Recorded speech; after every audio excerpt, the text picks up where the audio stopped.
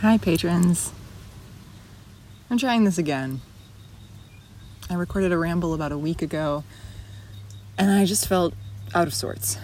I was betwixt and between different feelings. It was rambly, but not in the way that I like to be rambly. And haven't posted that one yet, and I thought I would give it another go this morning.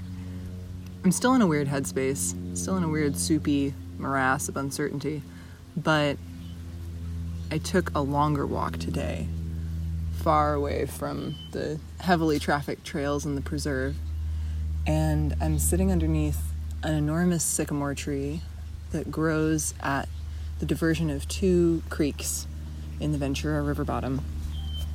And there are tiny red ants crawling around on the ground around me. Hopefully I'm not going to regret sitting down here. And there's a crow in the tree above, a whole lot of red-winged blackbirds and turkey vultures, mallards, some curlews. It's a good spot. There's a lot of birds. You'll probably hear some birds. The things that are on my mind right now,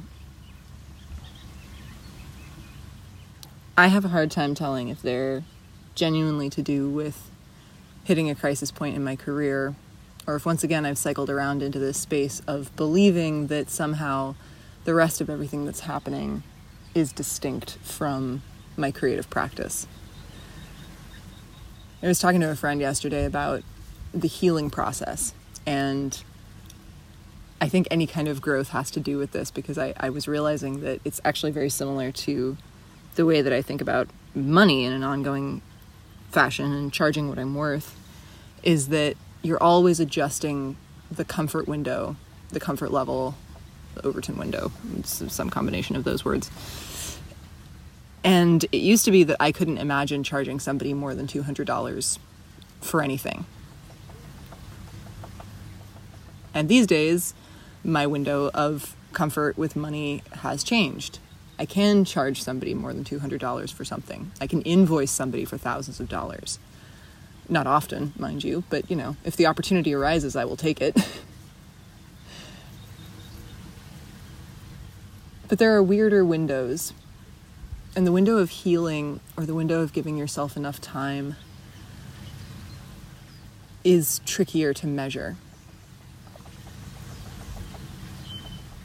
When I think about grief, the acute example is relationship grief for me. There was a period following the end of my last relationship where I grieved in the traditional way that one would expect. I read all my old journals, I cried a lot, I was very sad all the time, that kind of stuff, the stuff that we're used to pointing to and saying, yes, this is grief. And the creative process is like this, I think. The reason that I'm talking about it is not just to sort of unload about my relationship issues on Patreon, because I don't know that that's exactly what this place is for. It's related, but it's not the whole of it. But the way that it reminds me of the creative process is that there is it's the same feeling that I get from saying, I understand about lying fallow. I understand about taking breaks. I understand that you need to really sit with an idea. Maybe I've said this before, but the most valuable thing that I heard at the Wayward Retreat 2 years ago was that nobody is going to write the next great American novel in the next 5 days of off-grid living. And that anybody who had come to the retreat in the past had made transformative and valuable and fascinating work after coming. But it had taken them at least a year to get to that point. The kind of change that they were interested in creating was change that unfolded over a much longer time scale.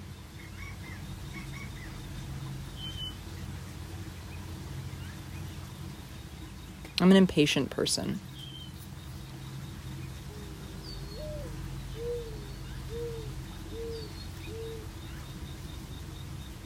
And the things that really drive me creatively are often moving at the speed of light. They're overwhelming and swift, and the excitement to make things comes upon me and I get swept up in it, and it's all just a rollicking good time. And when it comes to grieving, I feel like I've grown used to saying, yes, the grieving process. This is the part that I'm comfortable with. I know that it takes time. Here I am taking time. Look at me being so good at taking time. Now I would like it to be done, please. I would like it to be over. I'm not accustomed to the nebulous, ambiguous grief, it's called, that comes after the acute grieving. And I think there is likewise a space for ambiguous creativity versus acute creativity, right? Acute creativity being the moments when everything feels like it's on fire, and in the good way, your neurons, your synapses are firing on all counts, and you're excited to put things together. And I blogged about this a little bit last week, the feeling that sometimes I look at my thought process and it feels like a giant wall of conspiracy string where there's just push pins and bits of paper and everything is connected to everything else, and it all feels so exciting. And then some days it's like somebody's just turned off the layer that contains all the string, and instead of feeling like I'm in the midst of this vast and vibrant conspiracy of excitement, I'm just looking at this mess. Hello. Drama.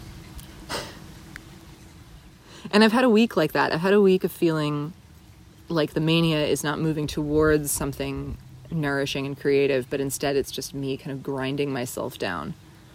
The drill is stripping the screw, and it's not a good feeling. And with grieving, the thing that I find myself coming back to again and again is this realization that it's like I got in a car crash, and there were big wounds, gashes, huge bleeding trauma experiences that were stitched up and on the surface healed relatively quickly. It took time, and I thought I was giving it a lot of time. But then beyond that, I don't know enough about medicine for this really, but like subdermal bruising, there's stuff left over that isn't so visible, that takes a longer time. And what the pandemic is forcing me to do in regards to relationships, in regards to my creative practice, is to just keep coming back to that fact, as if I'm sort of continually just pointing to my arm and saying, ow, but it still hurts. Wait, but this still hurts. And I don't understand. I took the time. And of course, the fact is that none of this is a one-way, finite trip. In fact, if it were, I think life would be pretty boring. But it's tempting. It's tempting to want to believe that we reach a place where we can be done, where any of it can be enough.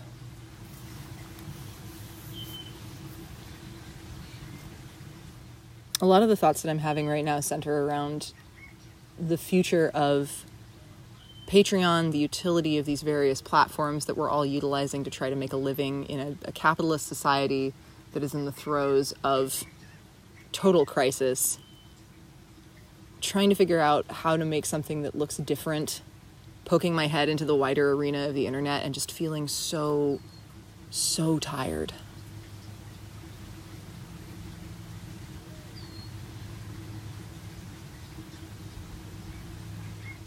I find that I have very little room for social media when I'm down here. There was a meme going around, not a meme, a writing challenge around some of the blogs that I follow for people to write up what their average day looks like. And, a lot of it is childless, self-employed people who are talking about, I get up and I go check my email and then I prioritize this kind of project work in the morning. And I kind of started to realize that was me when I was in Portland. And when I'm down here, my life looks very different. And the litany of things that I set out to accomplish each day when it comes to looking after my dad are extensive. And one of the things that has made me feel like it might be the right choice, there are many factors going into this decision, but one of the things that I think make it the right choice to move down here more permanently, as much as that's kind of wigging me out this week. The week before it was really exciting. This week it's like instilling a crisis. Are that I think the lessons I need to learn next, right, the edge that I want to push toward next, has to do with being put in positions where I need to learn how to be selfish. And I don't mean that in a bad way. I mean being put in a scenario where a huge amount of my psychology and upbringing and affection are geared towards, is geared towards wanting to look after my dad 24/7. It could very easily consume a whole life.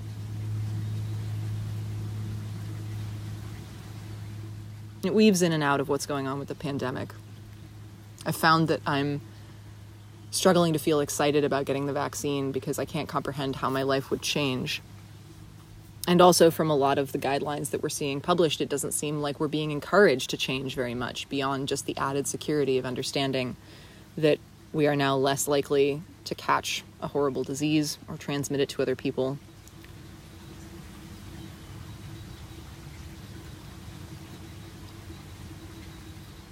I've grown accustomed to taking a long time, and I think the sudden rush of activity around vaccine eligibility and how quickly it seems to be rushing towards us all of a sudden is a degree of change that the rest of me maybe isn't ready for, even though I'm going through big changes and making big changes in all these other ways. So I want to circle back to talking about the length of grief, the length of creativity, because the ambiguous grief, I can't do anything about that. I have a lot of tools for acute grief. I feel pretty emotionally well equipped. I have people who I love. I have hobbies that I can turn to, journals to read, writing exercises to do, nourishing spaces to exist in. And there's a whole other thing that I want to talk about with that when it comes to social media and offline relationships, how the two might be converging or diverging right now. But in regards to grieving or the creative process, I think I have a lot of tools for those moments when the pressure is on, something is broken, and I'm looking for ways to fix it. An ambiguous grief or ambiguous creativity don't call for those kinds of tools. They call for other stuff. I think it's a Dalai Lama quote that somebody said to me the other day that has been on my mind, where he was saying, try to meditate for half an hour every morning. If you find you don't have room for half an hour, meditate for an hour. And I think that's kind of the vibe for right now, for the pandemic, for this emotional season. I keep feeling like every time some circumstance feels like it's telling me to go faster, the lesson that I'm supposed to learn is to go slower.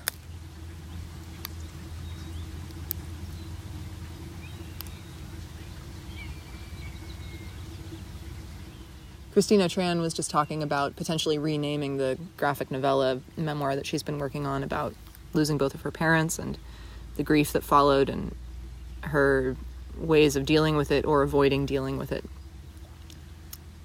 One of the themes that she was talking about was workaholism in a capitalist society and how we avoid feeling the feelings that we want to feel. And when I stop and look at the impatience that I bring to bear on my own emotional landscape or on my creative work, it's such a destructive cycle. Because the longer I go feeling like I should be doing more and not doing more, the crueler I am to myself. And the crueler I am to myself, the less gets done, so on and so forth. Cycle, until I find something that breaks me out of it. And what has been a little unnerving recently is that, and I think this is adjacent to burnout. People talk about this with burnout, right? That all the things you've done before don't seem to be working anymore. And there's definitely some of that. I definitely find that I am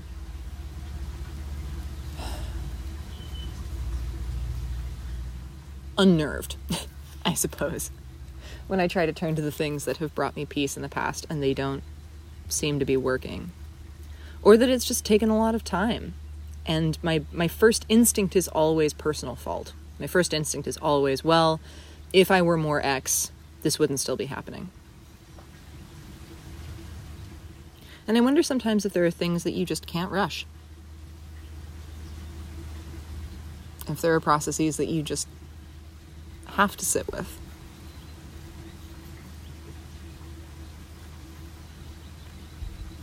They don't change. They don't go away. The only thing you can do is notice them and recognize that sometimes it takes a long time. I don't know that I've ever sat with how long grief takes. Like, really, to this degree. Certainly not when it comes to relationships. I've been very bad at judgment. I have had a tendency to rush out of one relationship and into another. And I have had a tendency to rush out of one creative project and into another. And so when I talk about the lesson that I need to learn here being selfishness, I think it is a space where it is the ultimate challenge. I tend to want to caretake in all my relationships, but of course the place that I learned that is here. And in the first ramble that I recorded, the one that I'm probably going to ditch, I think, I was talking about how living with your parents is like having two ambulatory human manifestations of all of your shadow selves just walking around you all the time, acting out in whatever way they would like to act out in. And of course, your shadow self comes from this environment, comes from these people. Should change that. My shadow self, certainly. And so when I try to corral my parents or encourage them to do something, or I'm able to apply the tools that have worked for me to their lives and I see good result, but at the expense of my own ability to take use from those strategies or tools, it's bittersweet, it's complicated. And of course that will be the highest temptation, to play in that space, to help those people with the tools that I have gained to try to heal this part of myself. And the real struggle is figuring out how to push aside that tendency, not all of the time, but regularly, some of the time. Because if I choose to stay, I will not do well unless I make that room for myself. The thing I wanted to say about emotional and social and economical validation, this thing I've been kicking around, that I've realized that I was off social media for the last month or so, right? And a week ago when I released that video about writing for comics, I hopped back on to promote it because I wanted to help out the studio. And I'm going to be helping my friends Tara Shapersky and Stefan Lorenzuti. We're going to be putting this book of illustrated poetry on Kickstarter together. And I am the person with the largest following in that crew of collaborators, and the most Kickstarter experience for larger campaigns. Stefan has run many himself, but this is newer for Tara, and I really want the campaign to succeed. I really want it to go well. And I think part of what is pushing me to be back on social media is this feeling of, well, I need to be active there so that when the project comes out, I can start sharing stuff about it, and, people can find out about it, and I can pull my weight. I can be a good collaborator. But being back on social media is not nice. Boy, howdy. I don't like it there. I like it here. I like this. I like blogging. I like owning my own platforms. I guess what I've noticed in the pandemic at large, and the thing that this led me to consider, is that I have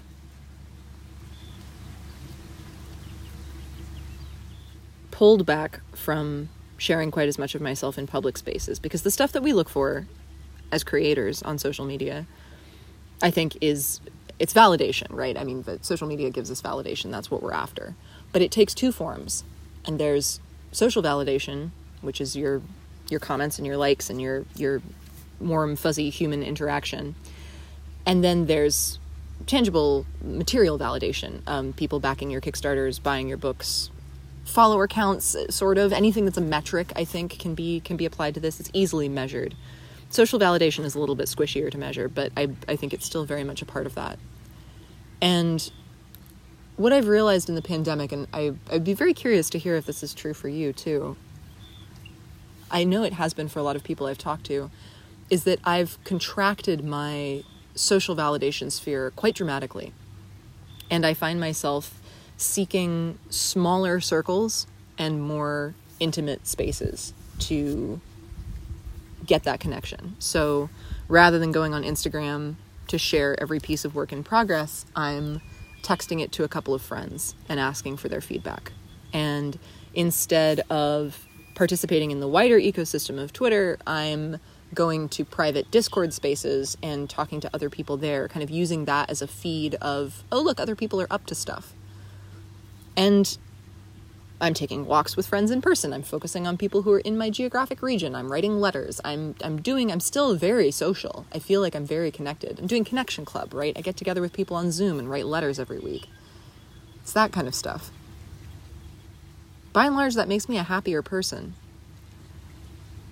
But the tricky thing is that in those spaces, especially if I'm in quieter spaces with other creators who are at a similar professional level to the one that I am at, it feels sort of gauche and like not just in the uncomfortable kind of way, but more in the like, we understand that if we have a new project coming out, a new Kickstarter or whatever, and we want it to succeed, that's the moment where ideally we would be trading on the sort of parasocial ecosystem of being vaguely connected to a very large number of people, really an impractical number of people for cultivating sincere and deep relationships. And we would reach out to them and say, hey, here's the moment when I need your financial validation. But if you're withdrawing from those spaces and not supplying any of the sort of emotional patter and validation that makes up community building in that weird distanced 2/8 of a whole kind of social media way, then only showing up to ask people for money feels very disingenuous. It also doesn't feel like a community effort. And that's kind of what I'm wrestling with, is trying to understand that the audience I have already is enough.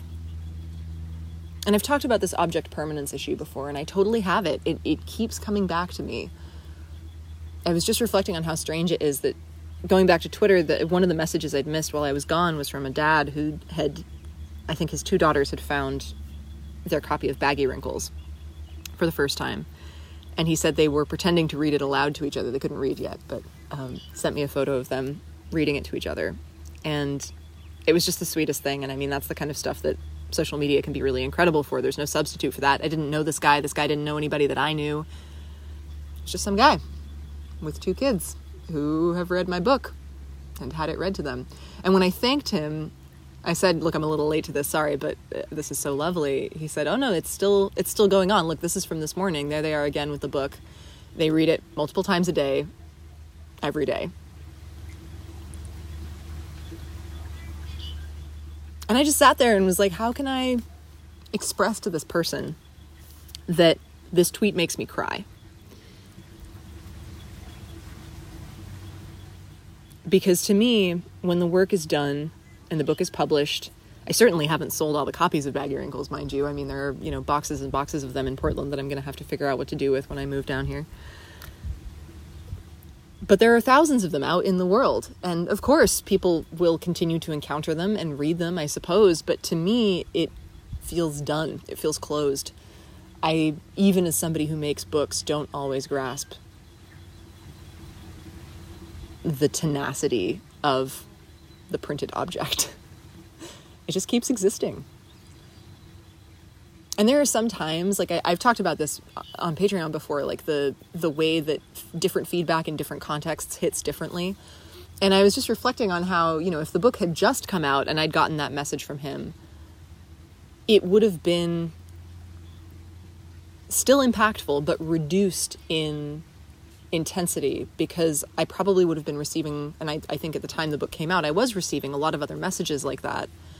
Not necessarily of that specific intensity to do with like kids reading your book, which I think is a special thrill and something that the idea of working on Sea Critters is really, I don't know, it's dizzying and exciting, and I like thinking about that. But it will be different, I think, from what I've experienced before. But when the big rush is happening, when you make the big announcement, when you say, oh, I'm working on this book, and everyone goes, oh, hooray, there's that reactive feedback, right? This wasn't to do with that. This guy sought me out in the middle of a very quiet season. He didn't know that. Of course, he doesn't know what's going on with me. He has no idea. But he told me about that, and because it came in isolation and because it came unasked for,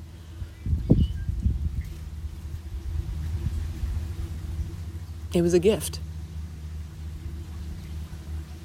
It was a really big gift.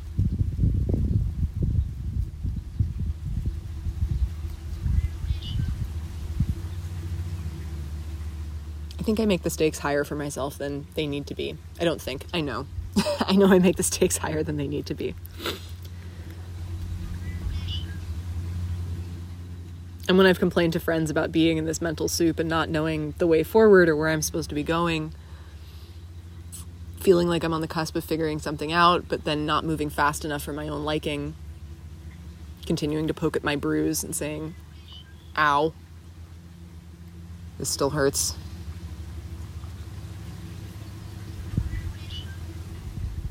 The wise friends, the hopeful friends, say, I think you're in a really rich place.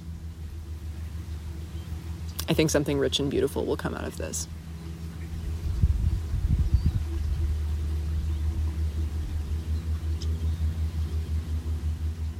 And sometimes I think that's the validation that we can only get in those quieter spaces.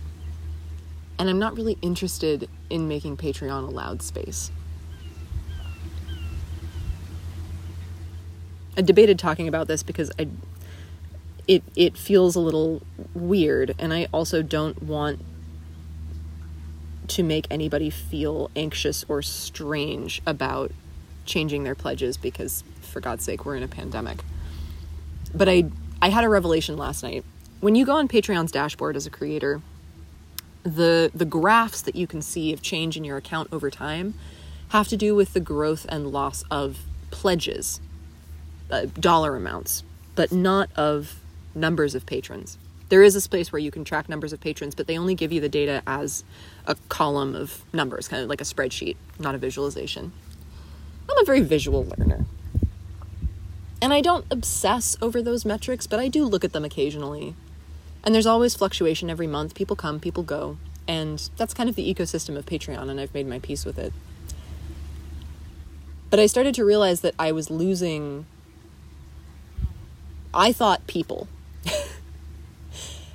I was certainly losing pledges. And I'd been worrying at it over the last couple of weeks, thinking, oh my God, like this is it, you know, Patreon has been this thing that I could just trust to grow more or less of its own accord over time. The pandemic has put paid to that, or I have put paid to that somehow. I've started doing too much weird stuff and people are wandering off because they're bored of rambling or they don't want to talk about making comics. I don't know. What have I changed that's so different? Who knows? This is the irrational brain space that I've been in. And I would look at that graph and I would see this line starting to curve down and to the right more consistently and precipitously than it has done ever before. There's wibbles and wobbles, but this was like, oh, a downward turn. And it was wigging me out. I won't lie. Now, again, I'm not saying this. I don't worry. I'm okay. And you're okay. We're all okay. Because what I realized yesterday was that even though the dollar amount has been going down, two things happened. Okay, the first thing is that a friend of mine revealed to me that she has been mentoring some cartoonists recently, and that as part of their cartoonist training assignment, she had asked them to go into her Patreon dashboard and go through her exit surveys. which is something that I think every creator dreads doing, because there is a space, if any of you have canceled pledges to people you patronize, I'm sure you've seen this, there's a little place where you can indicate why you're leaving. And in my experience, when I have been brave enough to check in the past, 99% of the time, it's people saying, my financial situation changed. And I completely understand that. And the rest of the people, generally, it's folks saying, I would like to cycle my support to other creators now, which again, I also agree with. Very occasionally, people will leave a sweet note saying, hey, I got laid off. I'm so sorry. I'll be back soon. Or I think it's just time for me to support some other people, but I love what you're doing. Keep it up. And actually inspired by this, when I unsubscribe from mailing lists, I try to always leave a little note saying, hey, I'm moving to a different city, and I'm going to connect with organizations in my local environment next. So keep doing the great work you're doing, blah, blah, blah. Because who knows? You never know who's going to read that. But coupled with the downturn in financial numbers, I was feeling really nervous, and I didn't want to look at it. And so when she said this, I was like, oh my God, I could get somebody else to look at this. I don't have to look at this. And so I asked my friend Katie if she would go into my Patreon account and look at my exit surveys. I'm not proud. I'm kind of proud, though, because it felt like rocket science. Because your friend doesn't care, Your intern doesn't care. They can just go look. And bless her heart, Katie sent me a very sweet Google Doc with a sort of vague data-based breakdown, concluding with enormous lime green letters that said 0% of people left because you're bad at your job and they hate you. Quit worrying. But the thing that hit me, okay, so that was thing number one, right? That assuaged some of the anxiety. Thing number two, though, was learning that in terms of total number of patrons, the numbers haven't dipped at all. It's been flatlining since August of 2019, I think, which is kind of a long time, but I don't worry about that. I actually don't care. The moment that I realized that the community is staying the same, the number of people who are around is staying the same, it turns out I don't give a shit about the money. I give a shit about the community of people. And especially now when I've moved into a situation where hopefully I'll be able to look out for my financial concerns a little bit more carefully because I don't have as many expenses living with my folks. It's a very different situation, and I'm not panicking. Yes, I would love for Patreon to form the backbone that supplements my book deal and whatever. There's the capitalist drive, and that's what everything is pushing us towards when we go online. That's what all the growth hacking nonsense, all of the NFT bubbles, all the recommended algorithmic YouTube star videos, all of it is pushing and pushing and pushing towards growth. I don't want growth. I want connection. I want community. And I want exchange. I think about the people who are writing in to say, hey, I had to quit my patronage because I lost my job. And I start thinking about a communal fund within Patreon that pays out to people in that community. Does that make sense? I was talking to someone about a mutual aid financial co-op that they had set up, or something to that end, where it was basically there was a central bucket of finance that people paid into, or there was one wealthy person in the community who had stipulated that they would donate, however much, a couple thousand a month. And people within that network could apply for those funds. No questions asked. It was just, you put in a request and you can take a certain amount per month. And it was this sort of wealth redistribution model. I love that. I love that so much. I genuinely feel like continuing to run this as something that's a one-way system of patron to creator doesn't make as much sense. Anyway, this is a longer conversation, and I have overshot my typical ramble length, so I'm going to slow this down and wind it up. But this is good. This is good. Even if it takes a long time, it's really good. And the times when I sit down to talk to all of you in this format feels very different from writing big educational posts or putting together YouTube videos or any of these other spaces, largely because of what you have told me. I listened to this while I did the dishes, or this makes me think of X, or the lovely conversations that we all have in the comments section, or all of that stuff. I feel like this is far more like having a conversation with a friend. And getting to sit here in the middle of this riverbed while I do it is pretty amazing. And that's what I want to keep moving towards. Okay, that's the end. Bye.